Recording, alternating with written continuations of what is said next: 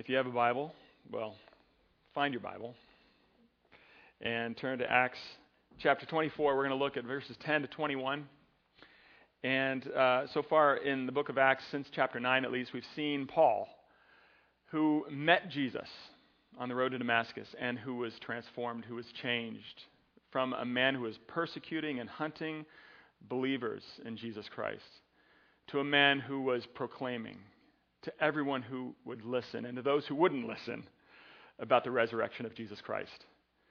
And we watched him be transformed into a man who would then just live his life traveling around much of Europe from city to city, telling people about the resurrection of Jesus, that the fact that Jesus Christ is alive, that it's in Jesus and in Jesus alone that you can know God and have hope and have peace and have life. And after traveling around on several different missionary journeys, he has returned to Jerusalem. And when he comes back to Jerusalem, he is arrested and he's put on trial. He's faced with accusations by the high priest there. And that's what we saw last week, where he faces the high priest. And at the end of that segment, at the end of that account of the high priest accusing Paul, we see Jesus saying again to Paul, "Take courage. Because just as you have testified about me here in Jerusalem, you're going to testify about me in Rome." He has that amazing, just the words of Jesus. He's met by Jesus again, and here's Jesus' encouragement. And then after that, the part that we're going to skip over before we get to chapter 24, what happens is the Jews then in Jerusalem devise this plan in order to murder Paul. They're working together to try to do everything they can to get rid of this man, to murder him. And in the providence of God, as Jesus continues to protect him so that he'll end up going to Rome, Paul's nephew overhears the plan and goes and reports it to the Roman officials. And the Roman officials are like, "Okay, well, we're gonna send this guy on to somebody else. Let somebody else deal with this guy." And they decide to take like 500 soldiers guarding Paul and send him to Caesarea so that he can appear there before the governor of Judea. His name is Felix. And that's where we come to today in chapter 24. As Paul stands before Felix, the high priest Ananias has come to Caesarea as well with his lawyer, in essence, and they present their case against Paul to the governor, Felix. And then what we're going to see here, we're going to start in verse 10, where Paul defends himself. He makes his defense against their charges. And then we see Felix's response, as Felix has an opportunity to respond to this news of the living Jesus himself. How will he respond? And that's the question for every single one of us today, this morning. That's actually the question that presents itself to us every single moment of every day. Jesus wants to meet us. He wants us to see him, to meet him. How will we respond? How will you respond now? So listen to God's word as I read from Acts 24. I'm going to start in verse 10. Again, this is Paul responding to the accusations made against him. We're going to go from verse 10 to verse 27. And when the governor had nodded to him to speak, Paul replied, "Knowing that for many years you have been a judge over this nation, I cheerfully make my defense. You can verify that it is not more than 12 days since I went up to worship in Jerusalem. And they did not find me disputing with anyone or stirring up a crowd, either in the temple or in the synagogues or in the city. Neither can they prove to you what they now bring up against me.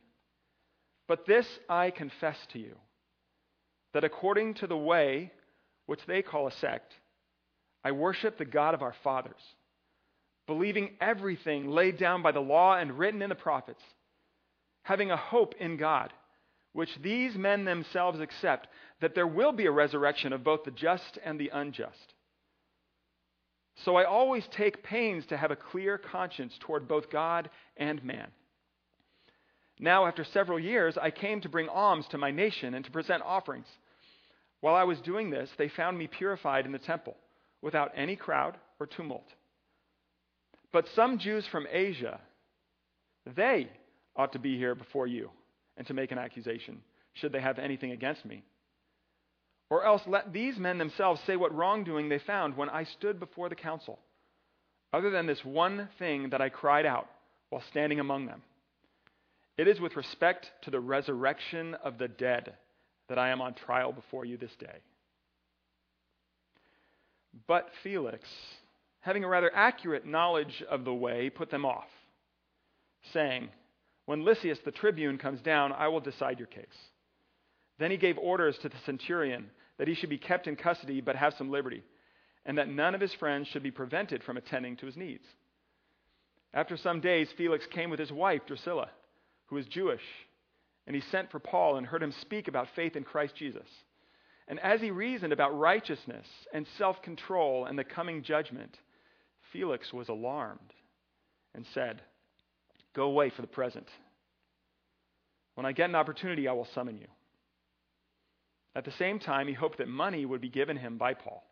So he sent for him often and conversed with him. When 2 years had elapsed, Felix was succeeded by Porcius Festus.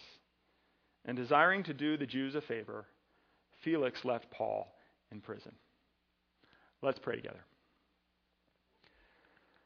Father, we pray that you would help us to see you, to meet you here as we look at these words in Acts. We pray that your Spirit would be working in our hearts to be digging up the ground, making it fertile, making it ready to receive what you want to show us here, what you want to teach us. Father, we pray that you would change us right now, because that is what each and every one of us needs. We need to be changed. So Father, we thank you for your word. We pray that you would help us to listen. We pray this all in Jesus' name. Amen. I sat in the back seat of the car, staring at the back of my parents' heads, at the cushions in the back seat, and I just felt awful. I felt incredibly empty. I was so just distraught and mad at myself. I had just missed out on an opportunity for something incredible, something that I was longing for, and it was all my fault. And I know several of you guys have heard me tell this story before, but I'll tell it again. It was back when I was about 9 years old, and it was the week before my birthday, and my parents, it was a weekend, it was a Saturday, and my parents told me that I had to go practice the piano and get it out of the way so we could do some stuff later, and I was annoyed, I was angry. I didn't want to practice the piano right then. I was tired of practicing the piano. I was busy doing other stuff. I wanted to play. But, they insisted, and I went in there, I stomped in there, I played, I was like banging on the keys, for like 20 minutes, just mad that I had to practice. And finally, after 20 minutes or so, my parents were like, "All right, Jeff, you can be done. Come on, let's go get in the car. We're going to go somewhere." I'm like, "No, I have to practice. You told me I had to practice." And they continue to convince me that I can be done. And so I finally I've got this attitude. I march out of the room and I march into the driveway, and I get in the back seat and I slam the door, and I'm just bitter and angry, and I'm just muttering stuff under my breath, and they back out of the driveway and they start driving down the road, and we're driving for a few minutes, but I can't let it go, and I continue to complain. I continue to be grumpy and mad and annoyed. And I'm not sure what I said, but finally I said something, and my dad was like, "That's it, we're going home." And he made a K-turn right there in the street, turned the car around, and drove back home. And as he's driving back, my mom turns around, and she looks hurt, and she looks angry, and she's like, "We were going to take you to get a new dirt bike for your birthday, but we're not going now." And we just drove home in silence. And I was just like, oh, I so wanted a new dirt bike. And it was all my fault, all of my selfishness, that I'm not getting it. I totally missed out on this opportunity for something that I had longed for. It was the most uncomfortable, from my childhood, this is one of the most distinctive memories of feeling awful. Such an uncomfortable drive home, just in silence. As we walked back into the house, as I walked back in the door, I just felt completely and totally empty. I had missed out on something I had longed for that would have given me joy and delight, and it was all my fault. As Paul continues to take every opportunity to tell whoever is in front of him about Jesus Christ, he finds himself in front of the governor of Judea, Felix. And this is no exception. He makes his defense to Felix about these accusations that Ananias has made against him, that he's creating riots in Jerusalem. He's gathering a group of people and stirring up trouble, and he's speaking against the temple and against the customs and the laws of the people, the Jewish people. And Paul makes his defense. He's like, I was only there for 12 days. How could I have really organized anything major? And they found me in the temple purified. I was doing what I was supposed to do, and I wasn't causing any trouble at all. But then he mentions the fact that he agrees with everything they believe in, the law and the prophets, everything that, and then he mentions this idea of the fact that he agrees with them about the resurrection of the just and the unjust. And then what I noticed as I was reading this, he talks about the resurrection, then he continues talking to Felix, and at the very end of what he says again in verse 21, other than this one thing that I cried out while standing among them, it's with respect to the resurrection of the dead. In case you didn't hear me earlier, Felix, a lot of this all has to do with the resurrection. And he repeats himself, talking about the fact that it's because of the resurrection, because he believes that this man, Jesus Christ, has risen from the dead. That's why he's on trial. That's why these guys have brought him to Caesarea, that they're trying to kill him. It's because of the resurrection of this man Jesus. And I got to think that as he continues to repeat himself about the resurrection to Felix, he's kind of baiting Felix a little bit, hoping that Felix might say, well, the resurrection, what are you talking about? What are you talking about, the resurrection? And I think Paul is trying to look for another opening, another opportunity where he can talk to Felix and share with Felix what his entire life is about.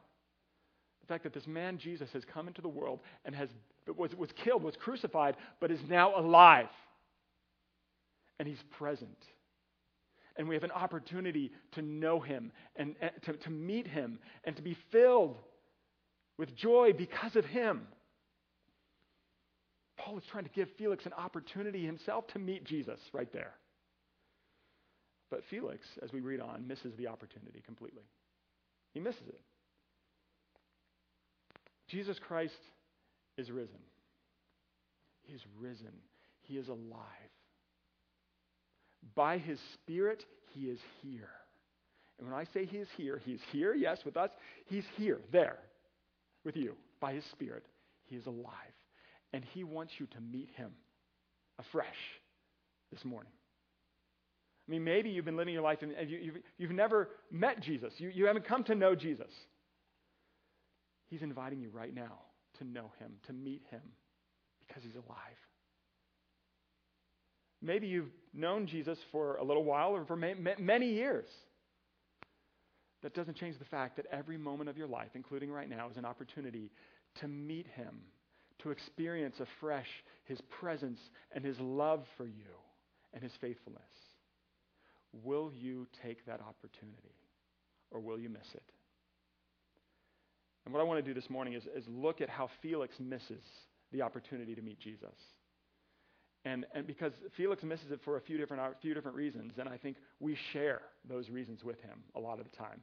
And we miss meeting Jesus and seeing Jesus and knowing Jesus better. So what are the reasons that he misses the opportunity to meet the one who will satisfy him and make him whole? Well, the first problem is this attitude of his that says, I already know. I already know. There's this arrogant pride, I think, that's evident in Felix as you read this. And you see it in verse 22. It's subtle, I think. But after he hears Paul's defense, it says that Felix, having a rather accurate knowledge of the way. When it talks about the way here, another time it talks about the way is back in chapter 9 when Paul is getting permission to hunt down people who believe in Jesus, and he refers to them as the way. This is a phrase that's used to describe the early church. And so it says he has a rather accurate knowledge of the way, and because of that he put them off. Felix seemed to kind of know what he knew. He knew what he knew about these Christians, about the way, about what they thought they believed about the resurrection. He thought he had all the answers. He didn't really think he needed to learn anything from Paul. And so he put him off. It's as simple as that. Felix was basically, I already know what there is to know about this whole situation, and I don't really need to hear anymore. I don't need to be. It reflects a heart that is closed to anything new, to any new information, to the possibility that he could learn something from Paul. And I think this is a danger for every single one of us. Such a danger for every single one of us. We all have this tendency to be confident in the thought that we know what we know. We're so proud and reluctant to admit that anybody could teach us something new. We're not eager to learn from others. We actually are really quick often to get defensive when somebody wants to inform us of something or tell us and imply that we don't know everything. Just a few weeks ago, I came in on Sunday morning and Art told me something that I already knew. Something that had been done or something like that. I don't even remember what it was. But I sarcastically responded to him and I just kind of like jabbed at him, being like, how dare you imply that I don't already know this? You know, you're trying to insult my intelligence. You're trying to insult my sense of worth here by implying that I don't know everything. And he was just trying to be helpful. But that's how I think a lot of us are. You know, we are so quick to defend ourselves and to cling to what we think we know, to think we have it all figured out, to think we have all the answers. And we're reluctant to be open to learning anything, to letting others teach us. I see this everywhere I look right now. I mean, I see this in the way, you know, even as you look on social media, the way that people talk about the different views about how we're going to reopen the country, you know, and what is safe and what isn't. Everybody kind of has their opinion and they know what they know. You know, you look at politics, which is also very connected to that, right?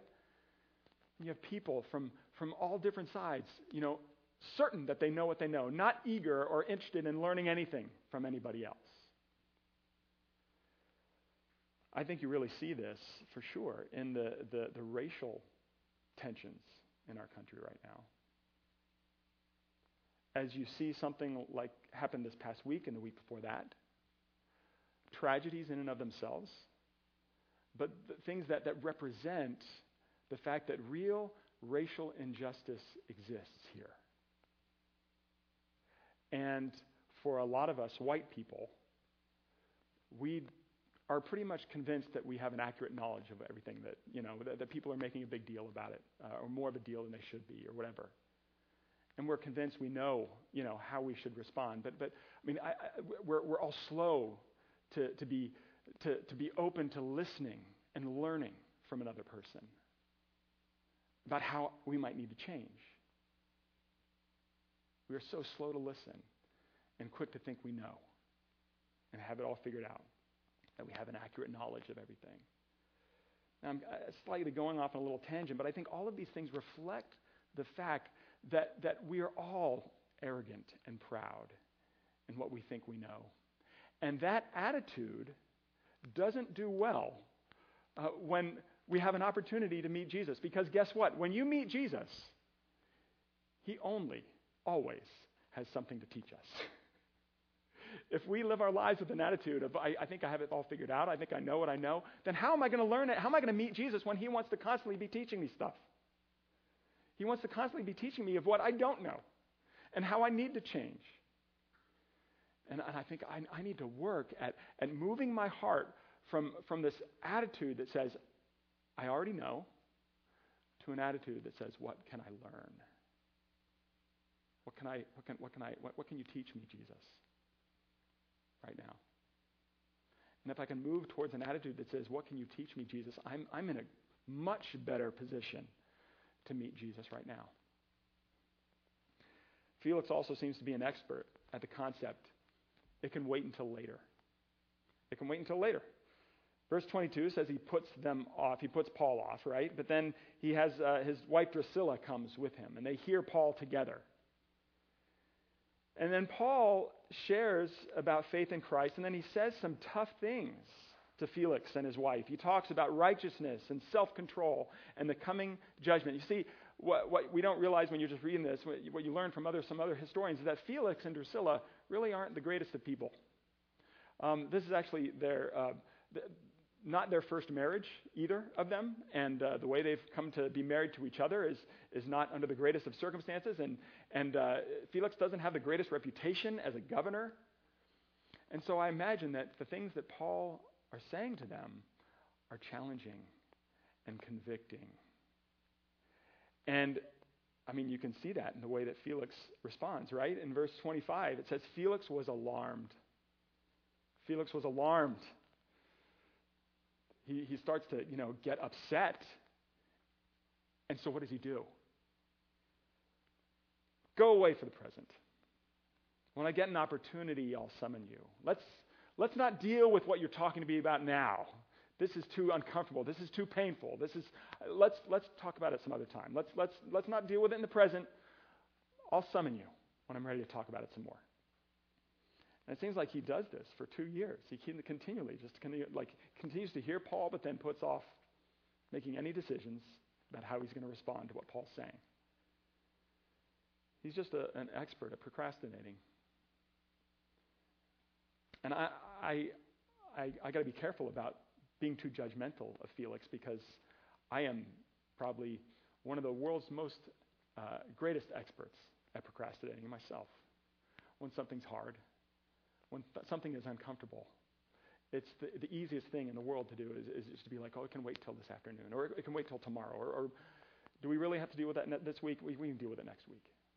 I don't know how many times I've picked up my phone to make a phone call that's going to be awkward or uncomfortable, or I don't really know what I'm going to say or what I should say, and so I pick up my phone and then I'm like, I put it down and I'm like, oh, there's something else I need to do that's unimportant, but I can do it right now. Or I start to dial the phone, but I don't finish. You ever do that? And you hang up and you're like, well, maybe I need to rethink this. It can wait till later. I mean, that happens to me more often than I can care to admit, really.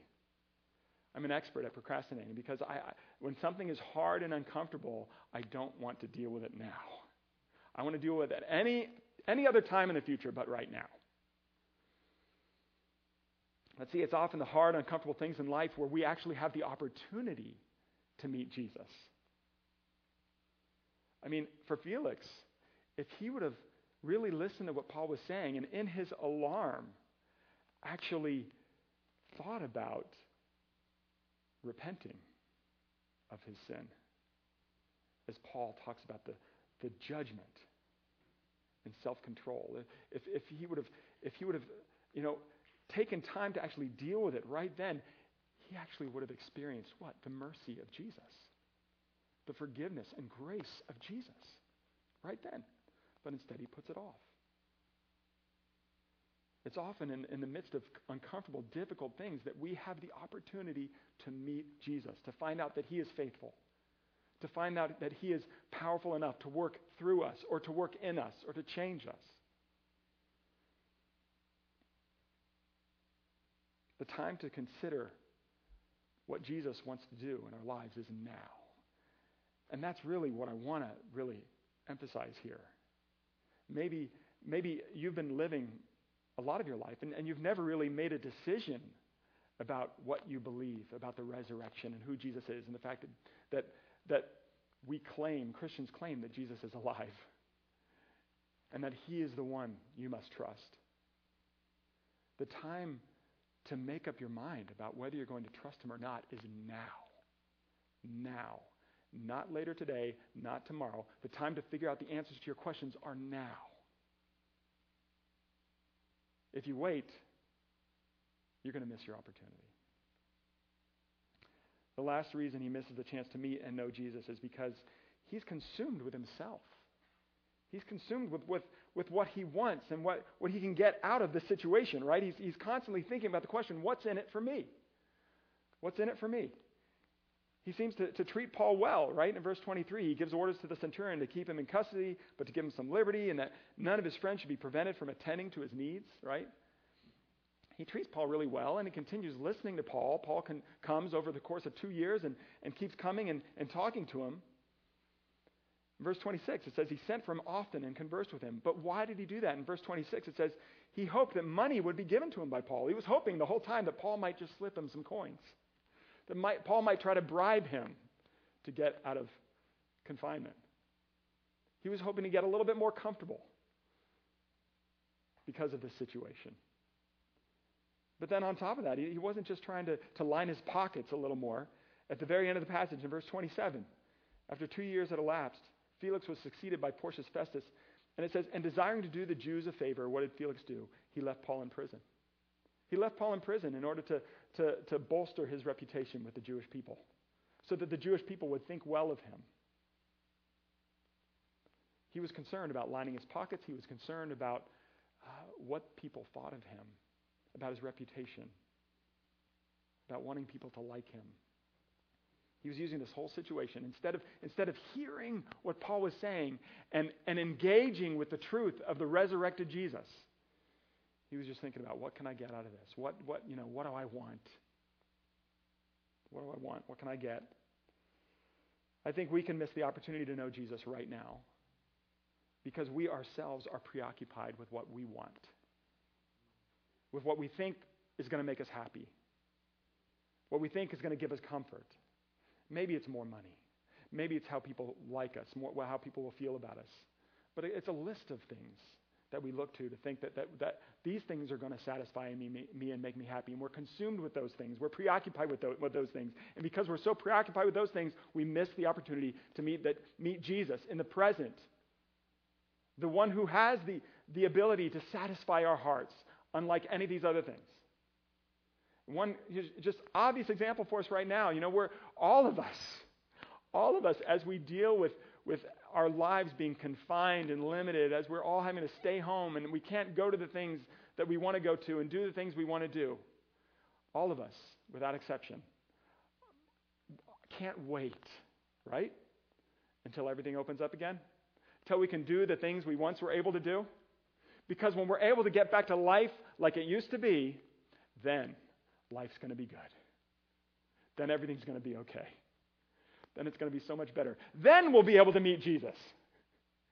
But the reality is that Jesus isn't going to be any more satisfying then than he is right now while we're stuck in our homes.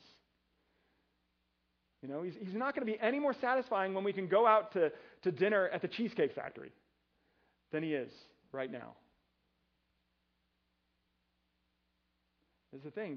We're so preoccupied with wanting our lives to be the way we want them to be that we miss out on the fact that Jesus wants to minister to us now.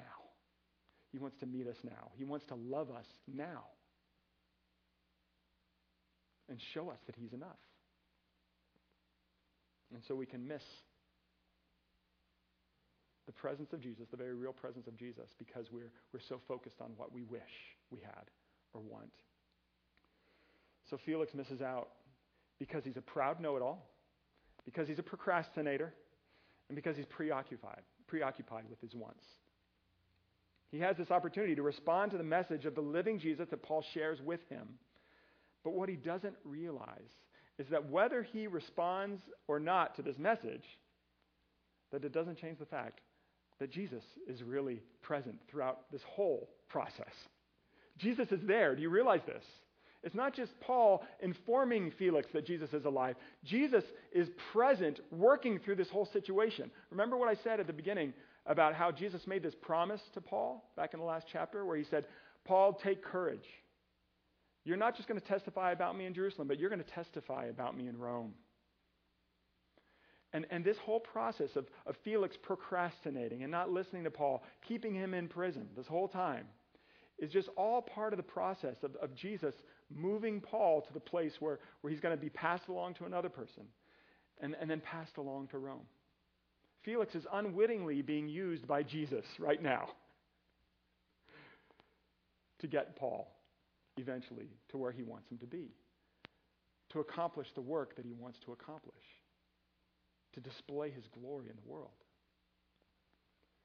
That's the thing. The story of all of history is Jesus always present and people being either witting or unwitting accomplices and participants, accomplishing exactly what is planned by coming, what he planned by coming into our world.